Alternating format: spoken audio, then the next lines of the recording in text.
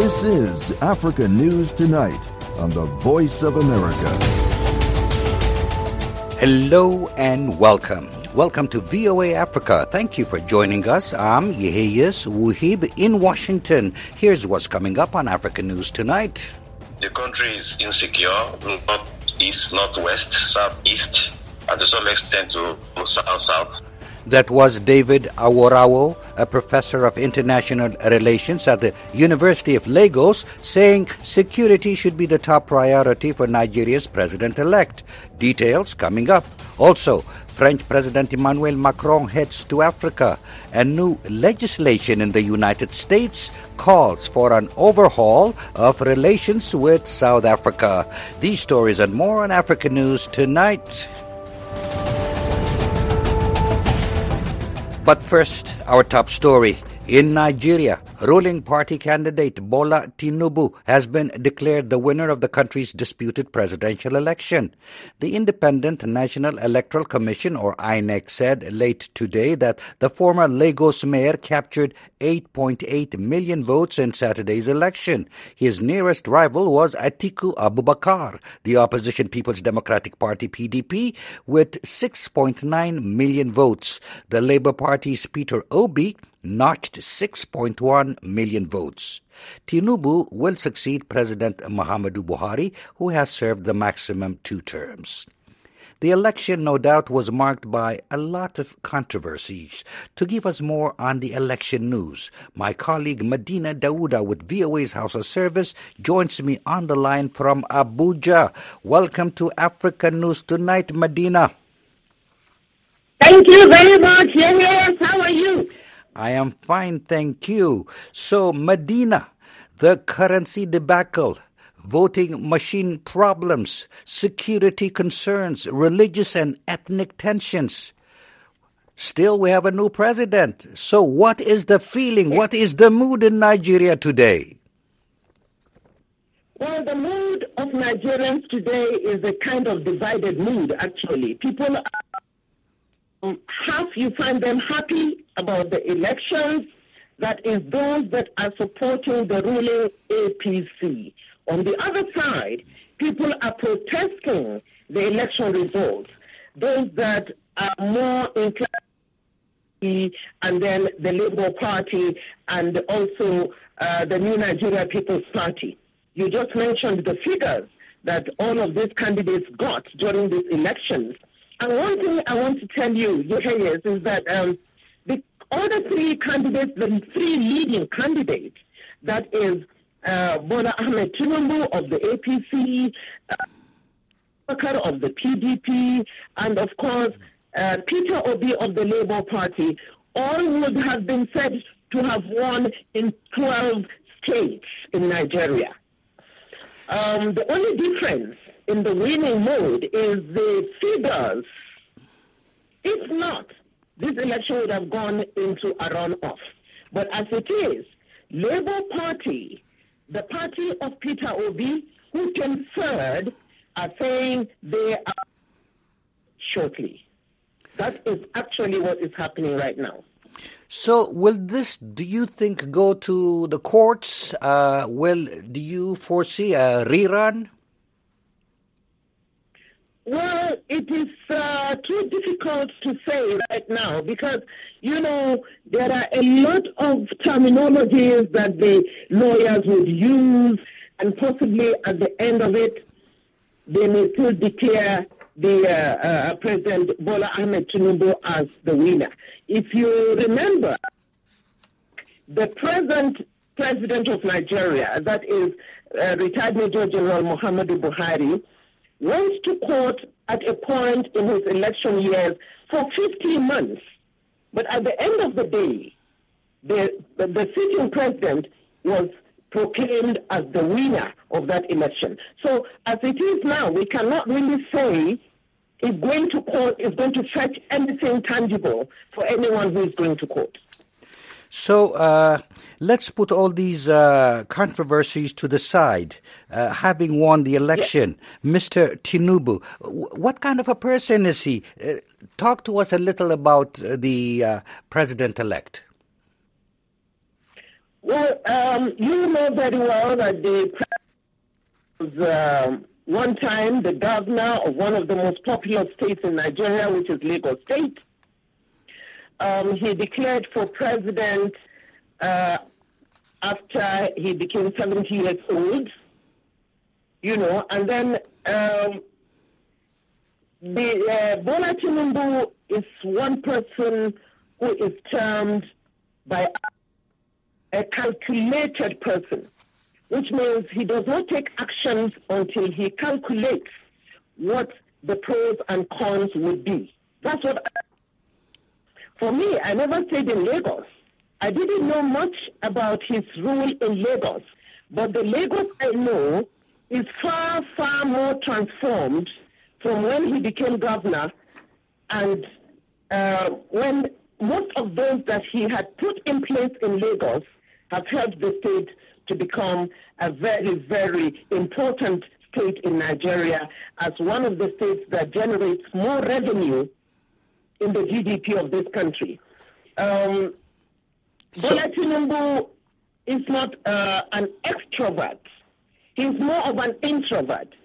If you ask him, part of his manifesto is, taking care of the security situation in the country, making sure that the health situation of Nigerians are improved, making sure that universities do not go on strike anymore, making sure that students attend lectures when they should. So these are part of the few things that he has said. Don't mind my not being verbose. I speak in a very short and simple term so that people would possibly understand what I'm trying to say about the Lagos State, former Lagos State governor, who is now declared as Nigeria's 5th elected president since 1999. Medina Dauda with VOA's House of Service. Thank you for your input. Thank you very much. Have a great day. An international relations expert wants Nigerian President-elect Ahmed Bola Tinubu of the ruling All Progressive Congress to focus on 3 key domestic issues when he takes office. David Awarawo is a professor of international relations and strategic studies at the University of Lagos. He says Tinubu should focus on security, economy, and national reconciliation. Awarawo spoke to reporter Mike Mbonye by phone.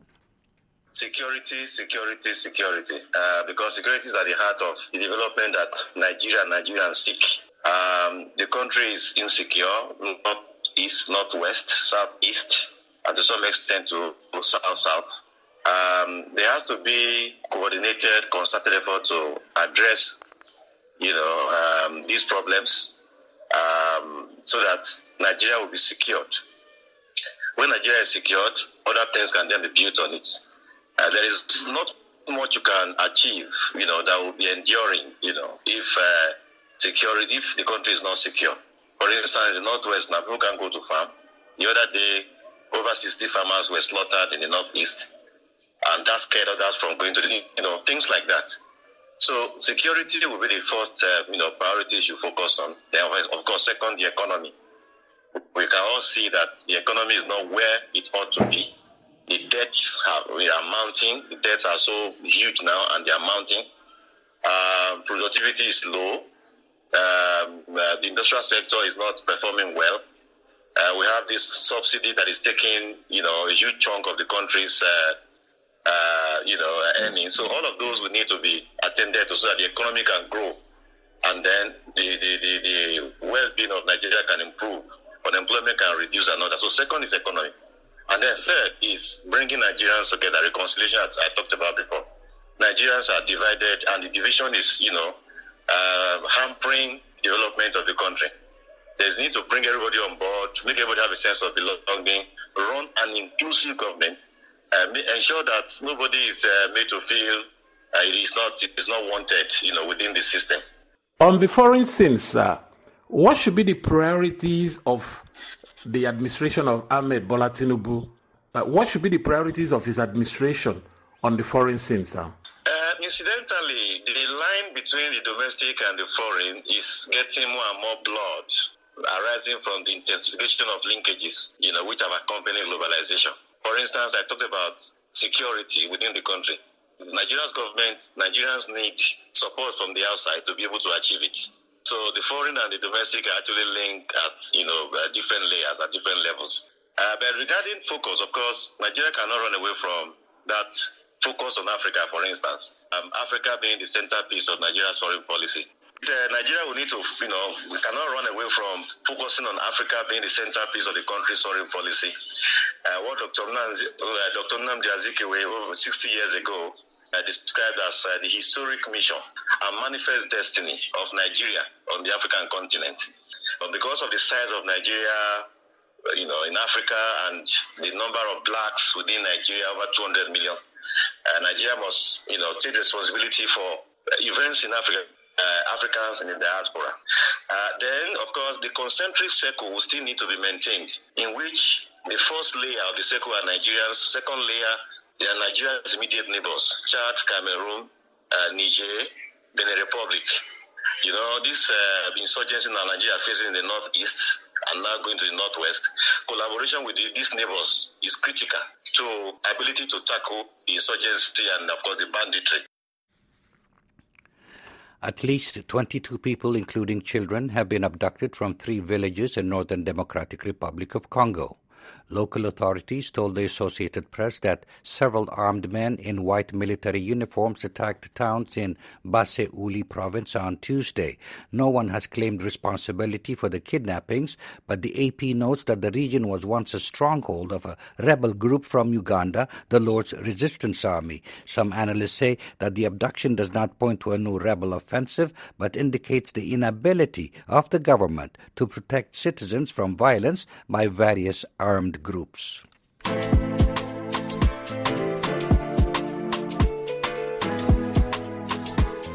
You're listening to Africa News Tonight on the Voice of America. A bill has been introduced in the United States Congress demanding a thorough review of U.S. relations with South Africa. The legislation follows South Africa's military exercises with China and Russia, which have been condemned in the U.S. and Europe. Darren Taylor reports. Some U.S. politicians have grown increasingly frustrated by the South African government's refusal to condemn Russia's invasion of Ukraine. President Cyril Ramaphosa's administration says it's neutral in the conflict. In Washington, Republican Congressman John James has submitted a bill that would require a review of U.S. relations with Pretoria. The demand is unreasonable. It goes against international relations, international law. Professor David Monya is a foreign policy expert at the University of Johannesburg. There is no way that in a normal international order, one country orders another to do and pursue its own wishes. Those days are gone. The certain assumption that is made is that South Africa is a U.S. colony. If you are a colony, you follow suit what your master country says. And therefore, I think it's quite disturbing. He says if the bill passes, the US would probably sanction South Africa in some way, and it could lose trade advantages it enjoys under the African Growth and Opportunity Act, AGOA. The United States has enormous power. It controls IMF, World Bank.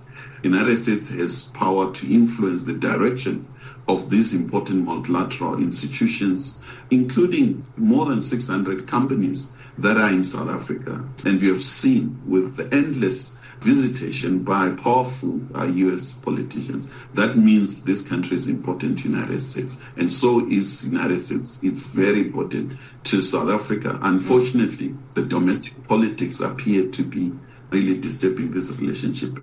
Professor John Stremlau, international relations expert at Wits University and a former U.S. government official, says the bill shouldn't concern South Africa very much. There are only 5 moderate Republicans who sponsored this request for review, and it's important to note that under the U.S. Constitution, foreign policy matters are for the president, the executive branch, to handle. This resolution, I don't think, could even pass the House of Representatives, frankly. He thinks the bill primarily symbolizes some American irritation that one of Africa's most significant countries isn't on its side in the Russia-Ukraine conflict. This bill, which I've read, is not only a fool's errand, it means nothing politically in terms of the immediate consequences on U.S.-South African relations. There is perhaps a growing concern about South Africa's so-called non-aligned policy as this war becomes more and more horrific for civilians in Ukraine and military assistance ramps up from the NATO powers once the Ukrainians had shown their tenacity to fight for their national self-determination. The US bill was proposed as South Africa was holding naval exercises with Russia and China. South Africa's ruling African National Congress has maintained close ties with both Moscow and Beijing, which supported the ANC in the fight against the former racist apartheid government. For VOA News, I'm Darren Taylor in Johannesburg. French President Emmanuel Macron begins a four-nation tour of Africa today amid rising anti-French sentiment that saw French troops recently leave Mali and Burkina Faso. Macron will visit Gabon, Angola, the Republic of Congo, and the Democratic Republic of Congo. Annika Hammerschlag speaks with security and rights experts on the growing regional opposition to French involvement and support for closer ties with Russia. J'en retirerai une seule exigence, celle de faire preuve d'une profonde humilité. Days before his departure, Macron announced France would be taking on a more deferential relationship with Africa that would require France to assume a profound humility in its dealings with the continent. As part of the new strategy, French military bases in Africa will transform into military academies, while others will eventually be co-run with African partners. Two of the countries Macron plans to visit, Gabon and the Republic of Congo, are former French colonies. Mahamoudou Savadogo is a security expert with Grenada Consulting in Burkina Faso. Depuis ces derniers temps, la France fait l'objet de critiques. For a long time, France has been the object of criticism and rejection because its position has always been one of dominance, he says. But there is a new opportunity to be had. There are youth who have never known colonization, and there's a new paradigm that France must consider in order to improve the relationship with other states. France's military withdrawal from Africa will allow its former colonies to finally assume full statehood, he added. But as France has distanced itself from the continent, other parties have moved in. Private Russian military group Wagner has established a presence in Mali and the Central African Republic, where it has been accused of atrocities such as torture, rape, and executions. Agibou Bouare is president of the National Human Rights Commission of Mali. He acknowledged the accusations against the Wagner Group, but said it was up to the state to carry out an independent investigation to evaluate the allegations. For me, a country does not have friends. It has interests, he says. And any partner that can help us fight terrorism is encouraged. I'm not concerned about who that partner is, he says.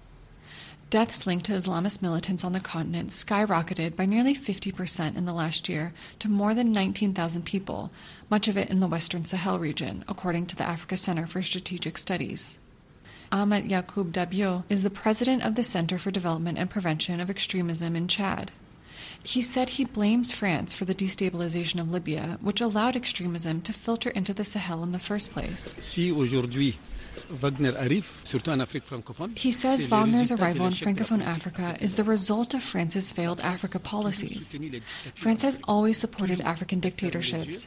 It has always turned a blind eye to human rights violations, he says, and France hasn't made the effort to radically change its policies.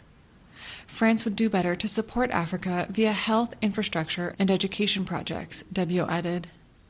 In his speech, Macron said he did not accept responsibility for the worsening security crisis in Mali and that he would not let France become a scapegoat.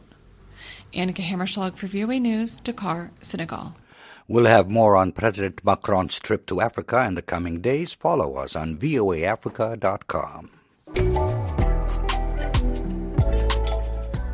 Technically, the U.S. First Lady has no official power, but on a recent 5-day trip through African nations, Jill Biden flexed her popular appeal and experience as an educator and mother figure to shine a light on hunger and inequality and to ask a deeper question: who should run the world? VOA's Anita Powell traveled with the First Lady and brings us this report.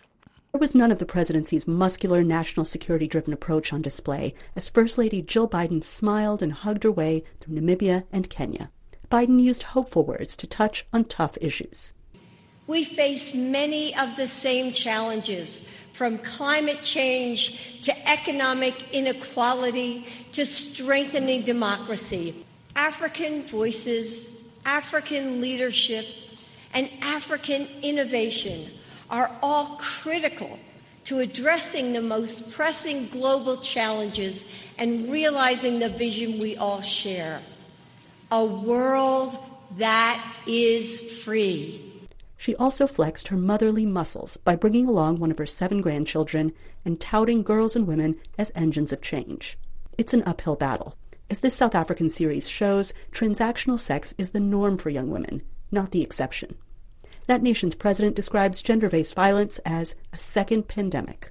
And girls are often excluded from education, as this Namibian girl was when pregnancy forced her out of the 11th grade. And Kenya's First Lady says many women in her country lack access to conventional finance, so they use informal lending networks like these, which don't have the protections or guarantees of banks and often traffic in smaller sums. President Joe Biden, who often calls himself Jill Biden's husband, said her visit shows his administration's strong commitment. She met with the presidents and first ladies of both countries. She spoke to more than 1,000 young people, the first generation born out of apartheid in Namibia, and empowered them as keepers of democracy. In Kenya, she met families affected by devastating drought and food insecurity and made worse by Putin's brutal assault on Ukraine. And it made it clear that America's commitment to Africa is real. And by choosing to hold all of her high-profile events with female leaders, Biden conveyed a message of her own, with this possible nod to Namibia's First Lady, whose husband's second and final term ends next year. The future is female. It's always time to have a female president, no matter what country you're in. So I'm very supportive of women running for office. It's unclear whether the trip will result in new Africa initiatives or policy changes, but it could have other impact, analysts say. Karen Groen studies gender and economic issues at the Brookings Institution. Dr. Biden has been a role model, not only in the education field, but with everything that she's done in her capacity as First Lady. That gives hope to girls who can grow up knowing that there's many roles that they can take on as adults, and they can move into fields that might have been denied to them. They might be able to get education. If nothing else, Biden's visit challenges a belief that still pervades, and not just on the mother continent, that being born a girl means you lose in life. Maybe it means you'll win. Anita Powell, VOA News, Nairobi, Kenya. The United States is increasing its military assistance to Somalia in its fight against one of the largest al-Qaeda networks in the world. It's also offering a reward to help find a key al-Shabaab leader involved in planning attacks in Kenya and Somalia. The Associated Press says the U.S. has sent 61 tons of weapons and ammunition to the country, which has recaptured dozens of communities from al-Shabaab extremists over the past 6 months. In a joint statement, U.S., Qatar, Turkey, Britain, and the United Arab Emirates say they will support Somalia's efforts to manage weapons and ammunition, which could allow the UN Security Council lift its arms embargo on the country. Also, the U.S. State Department says it is offering an award of up to $5 million for information leading to the capture of senior leader of al-Shabaab, Ali Muhammad Raj, also known as Ali Dahari.